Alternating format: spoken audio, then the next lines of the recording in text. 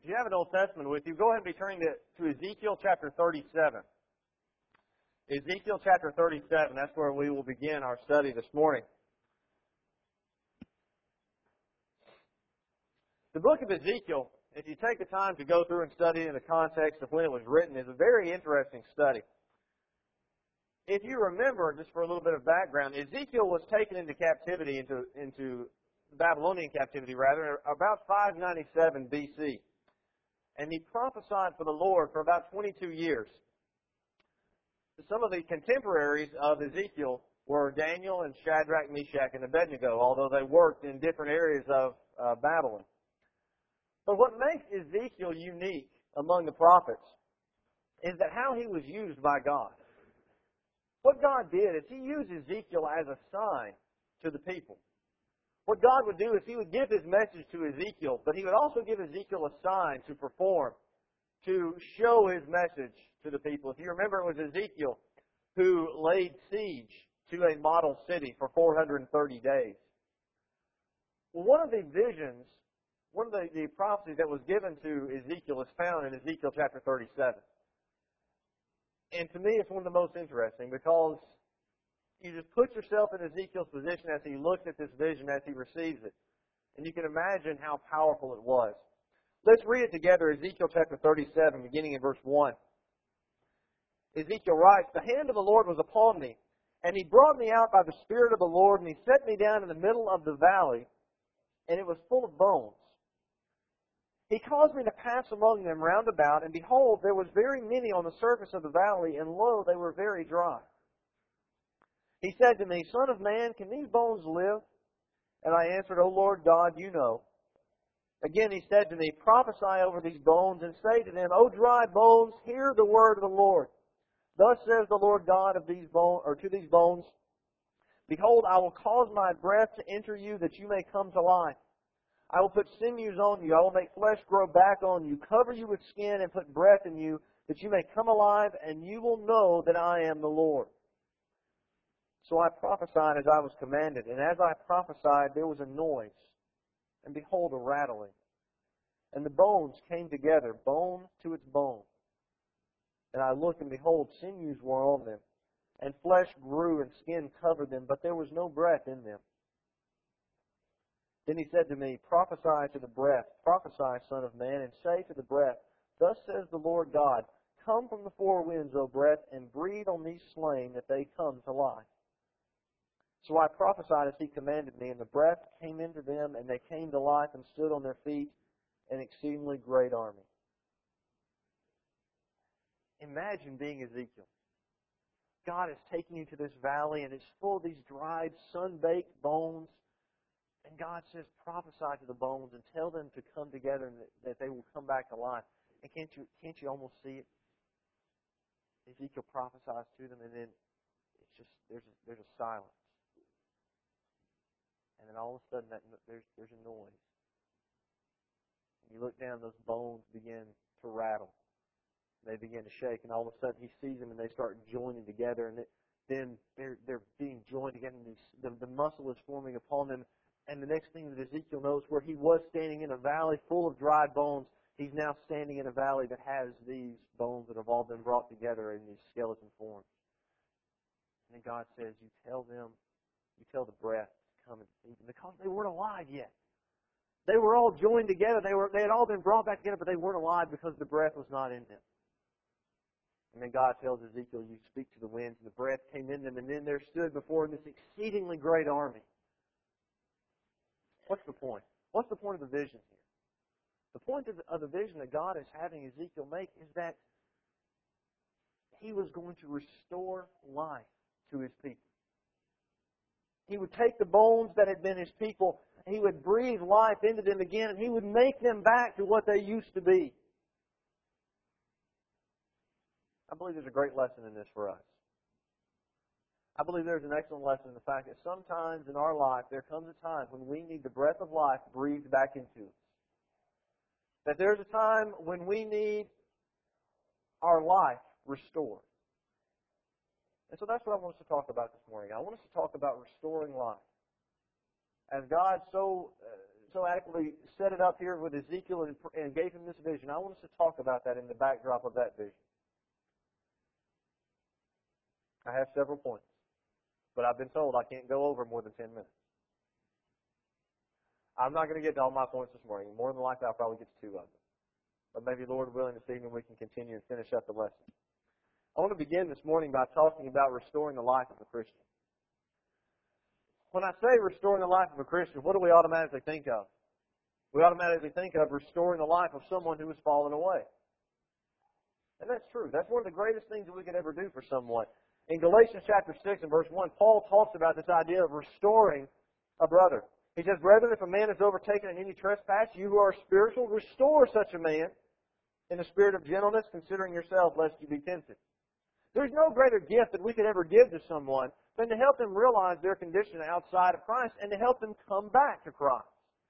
James chapter 5 and verse 20, James writes, "Let him know that he who turns a sinner from the error of his way will save a soul from death and cover a multitude of sins." There is no monetary gift, there is no physical gift or material thing that we could ever give to someone that would be as important to them as helping them come back to Christ. If we stop and think about it, how many friends do we have, or how many family members, or how many former members of this congregation do we know of that are no longer faithful to God? What better thing could we do for them than to help restore their life to Christ? By helping them breathe again the breath of life that comes from God. What greater thing could we do for them? I'm not going to spend a whole lot of time on this particular point. I want to talk about it later. But think about all the things that we do for people. How giving we try to be of our time and of our money and of our material things. How about the gift of life that we can offer to them? Not because it's ours, but because God gave it to us. Like I said, I'm not going to spend a lot of time on this because I want to focus on this other point. And the idea of restoring the life of a Christian, have we ever thought about the fact of restoring our own Christian life? About breathing again the breath of life into our own self. Well, why do we need to do that? We're here. We're here on Sundays. We're here on Wednesdays. We're here for Bible class. I'm here listening to the sermon this morning. Why do I need to be restored? Well, before we think that, let's remind ourselves of Mark chapter 11. Do you remember the story that we read about in Mark chapter 11? How Jesus is walking along and he sees a fig tree off in the distance, and Jesus is hungry and he wants something to eat, and so he's going to go to the fig tree and he's going to get figs off of it. But once he comes close to the tree, what does he find? He finds that the tree has leaves. It appears to be alive, but what is it lacking? It's lacking fruit. There are no figs on the tree. And so what does Jesus do to it? He curses the tree and causes the tree to die. At first glance, from a distance, the tree appeared to be alive and thriving. However, the true life of the tree was what? It was in producing figs. If it is not bringing forth fruit, the tree is not truly alive in its fullest sense. Well, the same thing, the same application can be made to us in our own spiritual life. From the outside, we can appear to be alive. Every one of us can appear to be alive. We can be here every Sunday and Wednesday. We can show up for Bible class. We can do all the things that appear to have the signs of life, but we can be dead. Perhaps we don't do a lot of the grossly immoral things that people do out in the world. We make sure that we don't say the things we shouldn't say. We don't do the things that we shouldn't do. Does that necessarily mean that we are alive in Christ? In order to truly be alive, we must be bearing fruit for Christ. Turn over to John chapter 15 with me if you have your New Testament. In John chapter 15, Jesus talks about this very aspect. The fact that if we are going to be glorifying God in our life, we have to be bearing fruit. Not simply appearing to be alive, but being truly alive in the fullest sense because we are bearing fruit for Christ.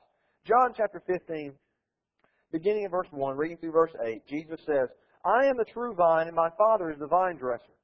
Every branch in me that does not bear fruit, He takes away, and every branch that bears fruit, He prunes it so that it will bear more fruit. You are already clean because of the word which I have spoken to you. Abide in me, and I in you. As the branch cannot bear fruit of itself unless it abides in the vine, so neither can you unless you abide in me. I am the vine, and you are the branches. He who abides in me, and I in him, he bears much fruit, for apart from me you can do nothing. If anyone does not abide in me, he is thrown away as a branch and dries up, and they gather them and cast them into the fire, and they are burned.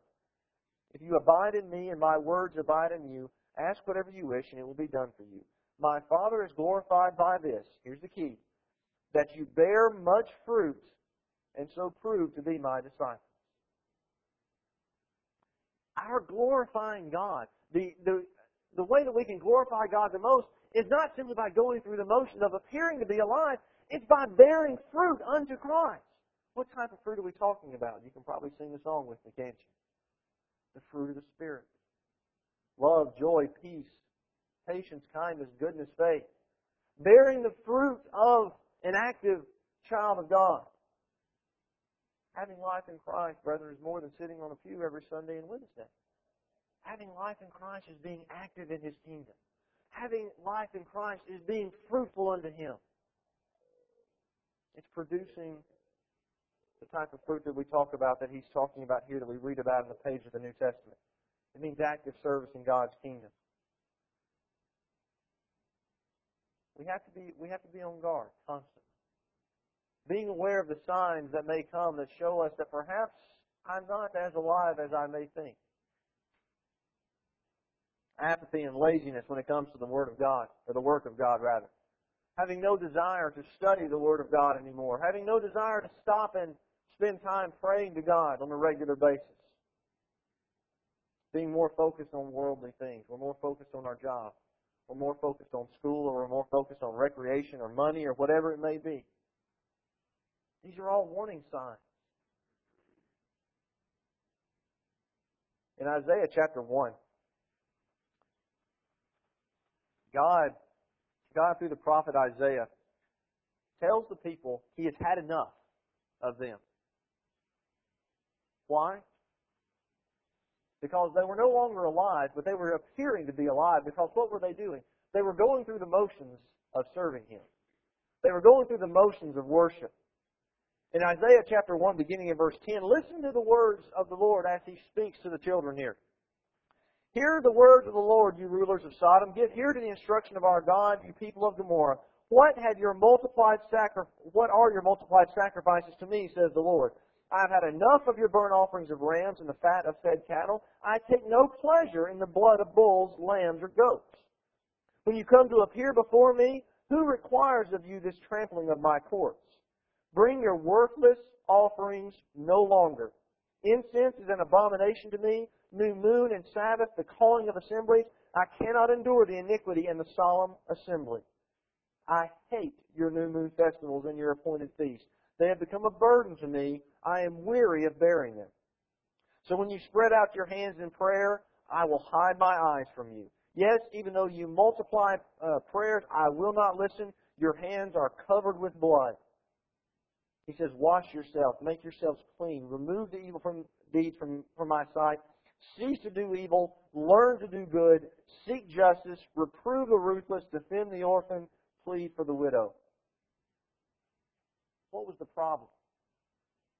God had gotten to the point where He detested their worship. Why? Because their worship was not true worship unto Him. It was an act. It was an outward appearance of being alive. It was an outward appearance of worship, but what really was it? God saw through all that. Look at how He speaks to them. "I detest the worship that you bring to me." If we're not careful, God can say the same things to us. Have you thought about it? Think about it in these terms.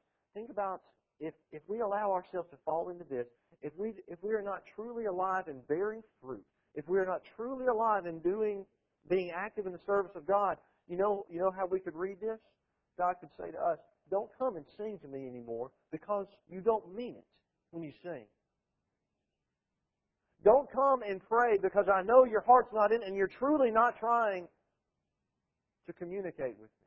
Don't come and partake of the memorial of my Son because I know you're not thinking about Him and you're not respecting Him and you don't fully appreciate the sacrifice that He made." We don't want to be in this category. We don't want God looking at us in this way. So what do? We make sure that we are alive. We don't just simply go through the motions in our life. We don't simply go through the motions in our worship. We make sure that in our life we are bearing fruit unto God.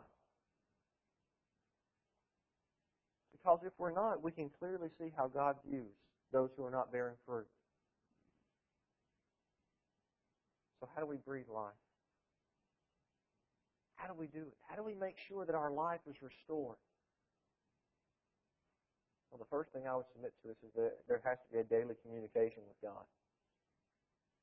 A couple of the warning signs that we mentioned a minute ago was no desire to study and no desire to pray.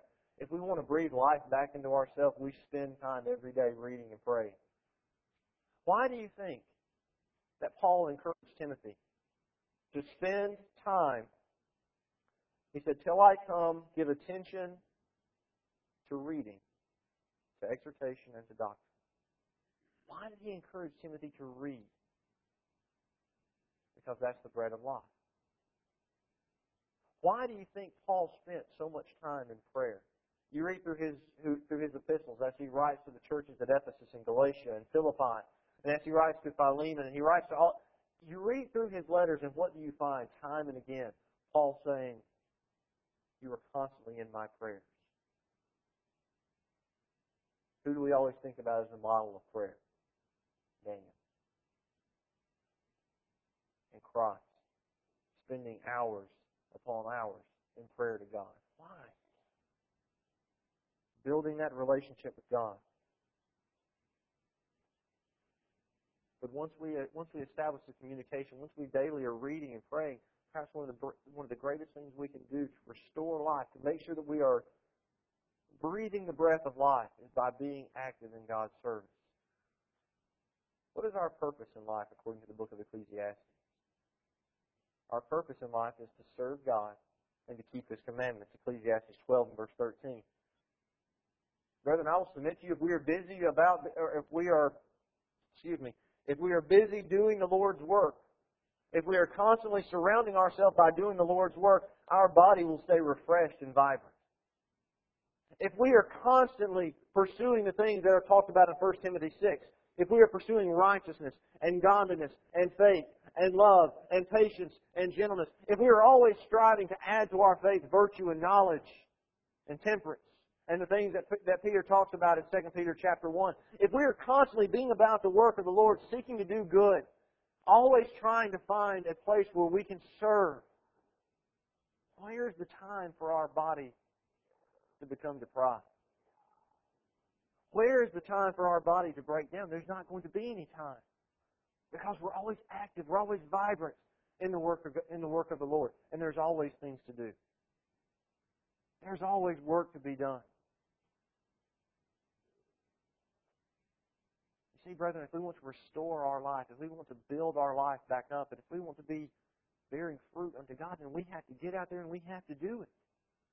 We have to determine in ourselves that we want our relationship with God to be strong. We have to determine in ourselves that we are going to be bearing fruit, that we're going to be working. We're not going to sit back and wait for someone else to do it. We are going to go and work. There's an old saying, you don't hear it very much anymore, or at least I don't. The saying that that idle hands are the devil's workshop.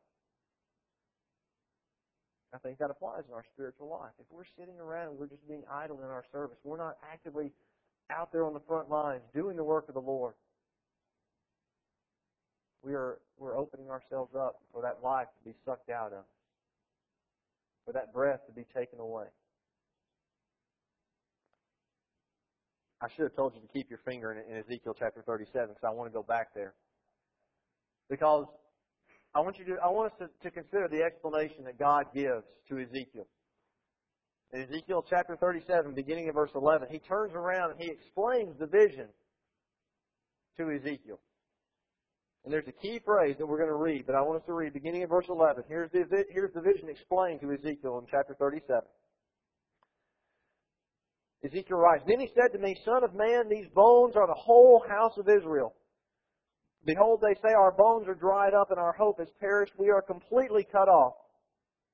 Therefore prophesy and say to them, Thus says the Lord God, Behold, I will open your graves, and I will cause you to come up out of your graves, my people. I will bring you into the land of Israel. Then you will know that I am the Lord, when I have opened your graves and caused you to come up out of the graves, my people." Here it is, verse 14. Listen to this. "I will put my spirit within you, and you will come to life. and I will place you on your land. Then you will know that I, the Lord, have spoken and done it, declares the Lord. What an amazing thought. What a wonderful thought that God can breathe life into us and can make us vibrant and active again. I will put my Spirit in you, and you will come to life.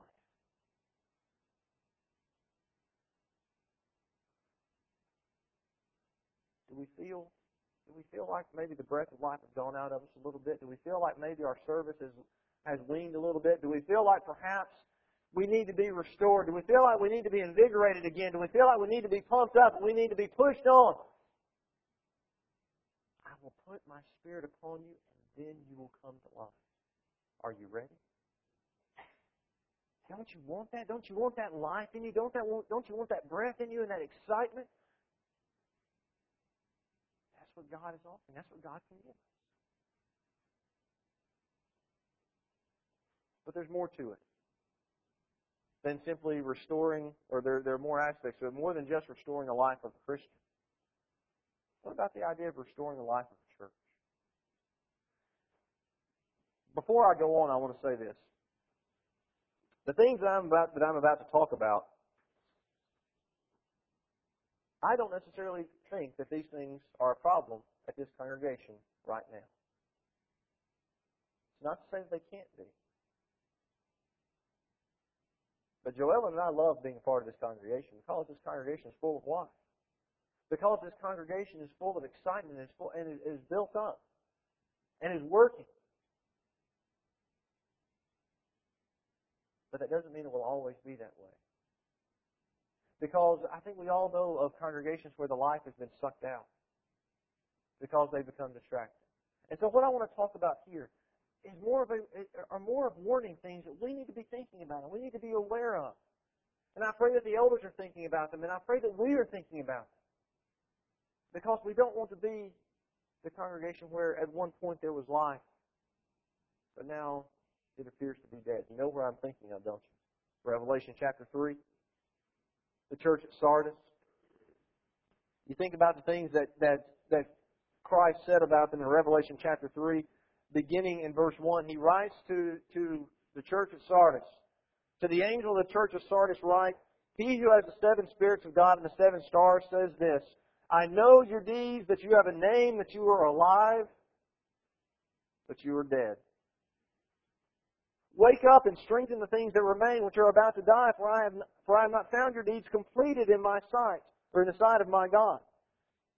So remember what you have received and heard, and keep it, and repent. Therefore, if you do not wake up, I will come like a thief, and you will not know what hour I come to you. But you have a few people in Sardis who have not soiled their garments, and they will walk with me in white, for they are worthy.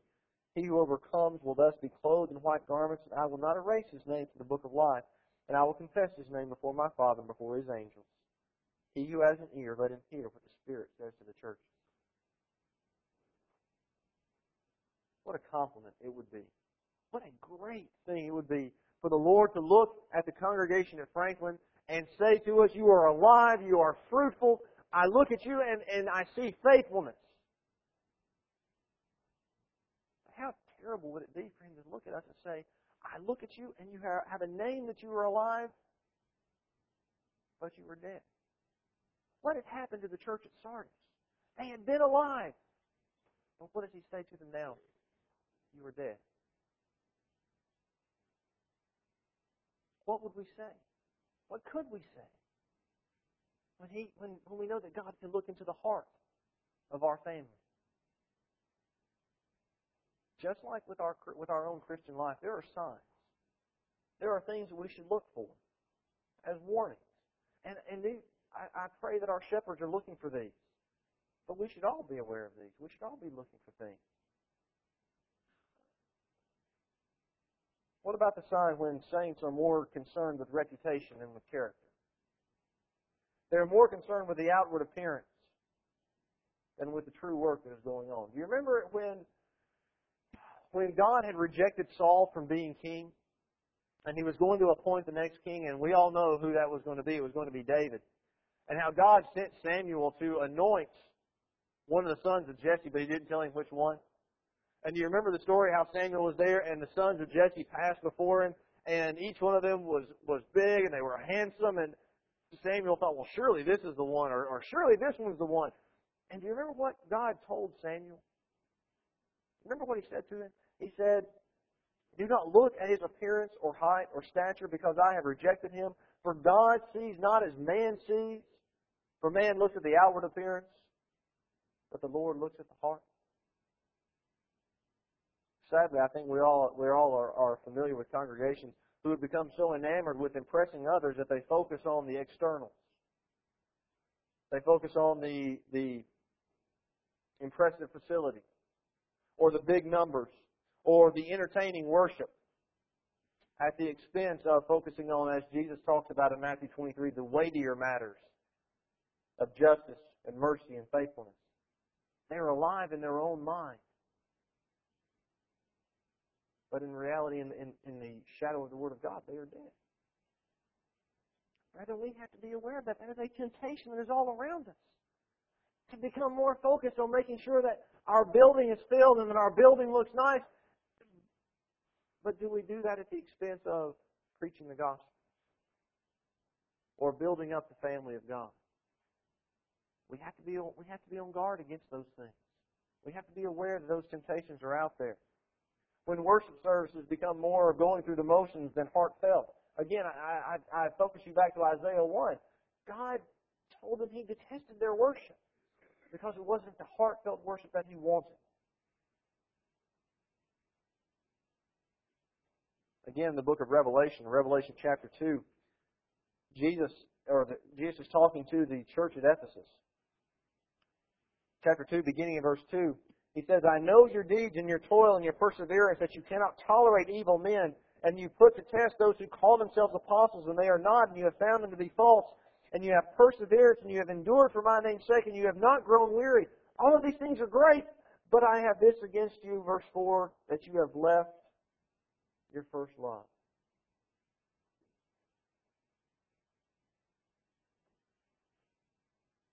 Our worship to God cannot be mechanical.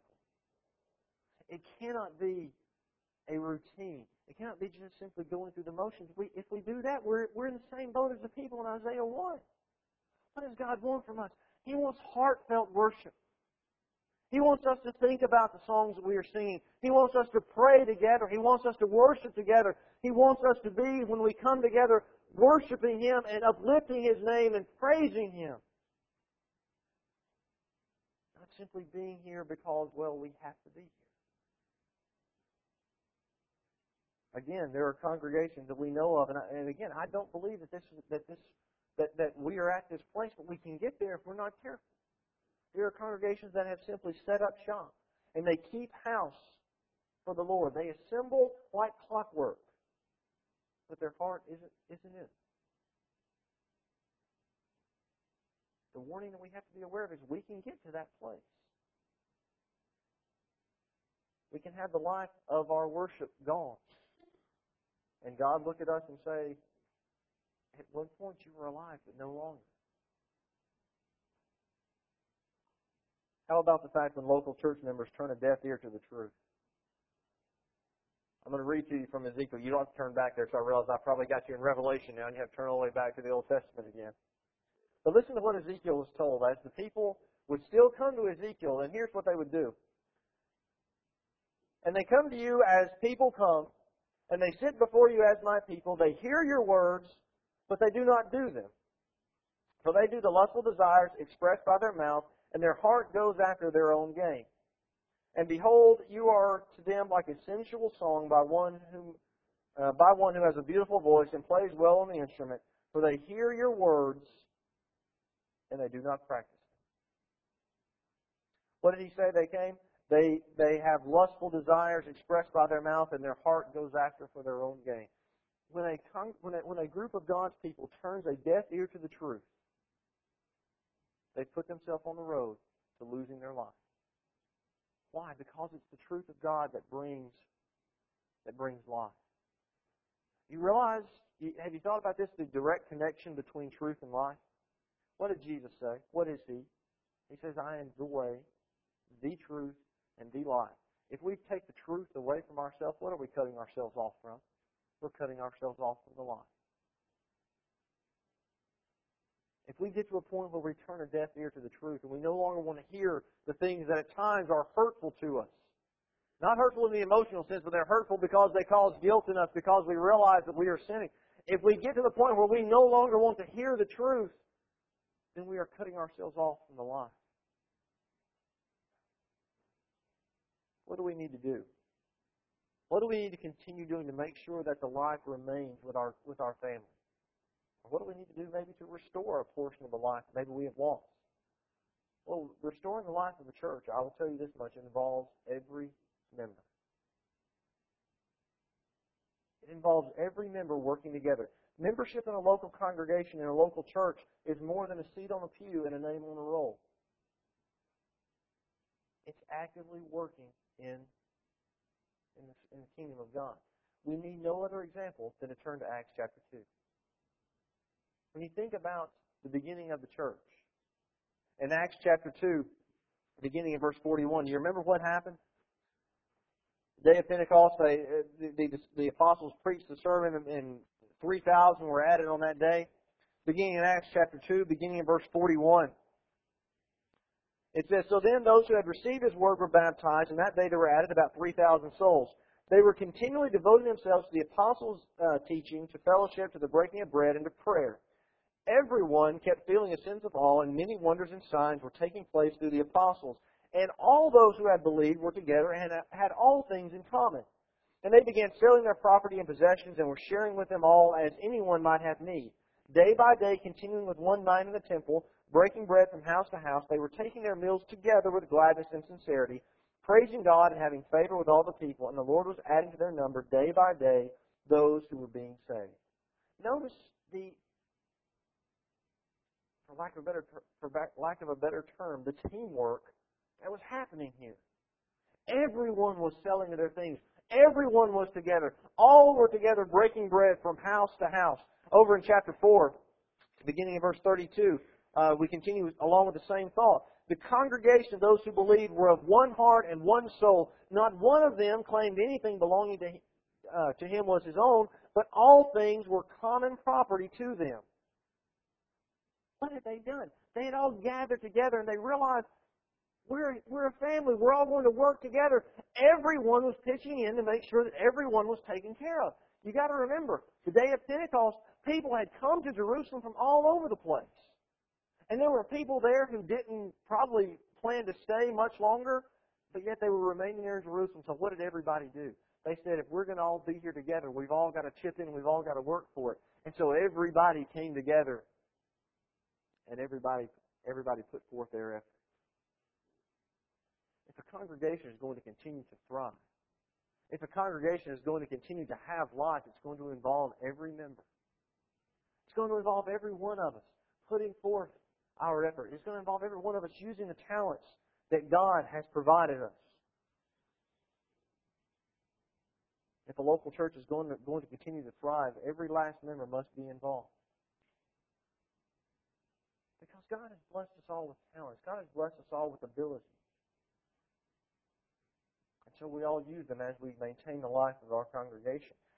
It involves demanding truth and accepting nothing less. When someone stands before you, whether it be me or Edwin or whoever it may be, our demand must be, speak to us the truth even when it hurts. Because if we cut ourselves off from the truth, we are so severing ourselves from the life that Christ gives us.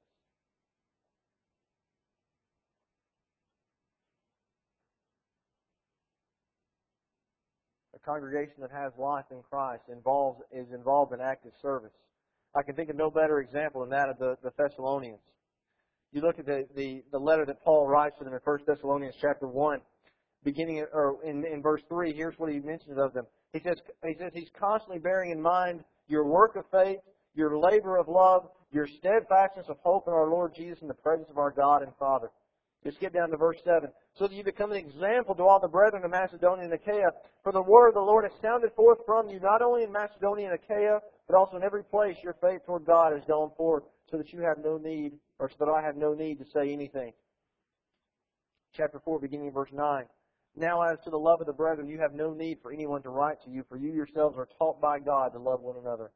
For indeed you do practice it toward all the brethren who are in all Macedonia. But I urge you, brethren, excel still more.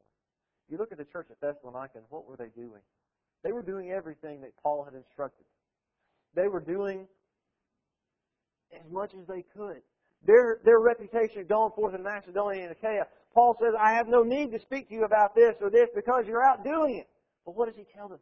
Excel still more. Because what did he realize? What did he want them to understand?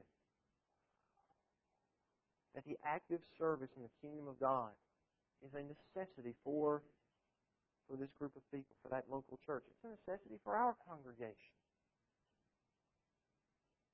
Living churches are active churches.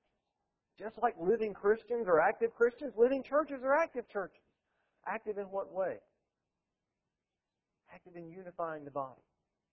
Active in edifying one another. Active in glorifying God in our worship. Active in supplying the needs of those who are in need. Active in evangelizing the lost. In so many ways, these two points run parallel to each other. Because just like there's always work to do in our individual Christian life, there's always work to do for us as a congregation. There's always more that we can do. There are always people out here who are lost. There are always those who need to be built up. There's always a time to stop and to glorify God.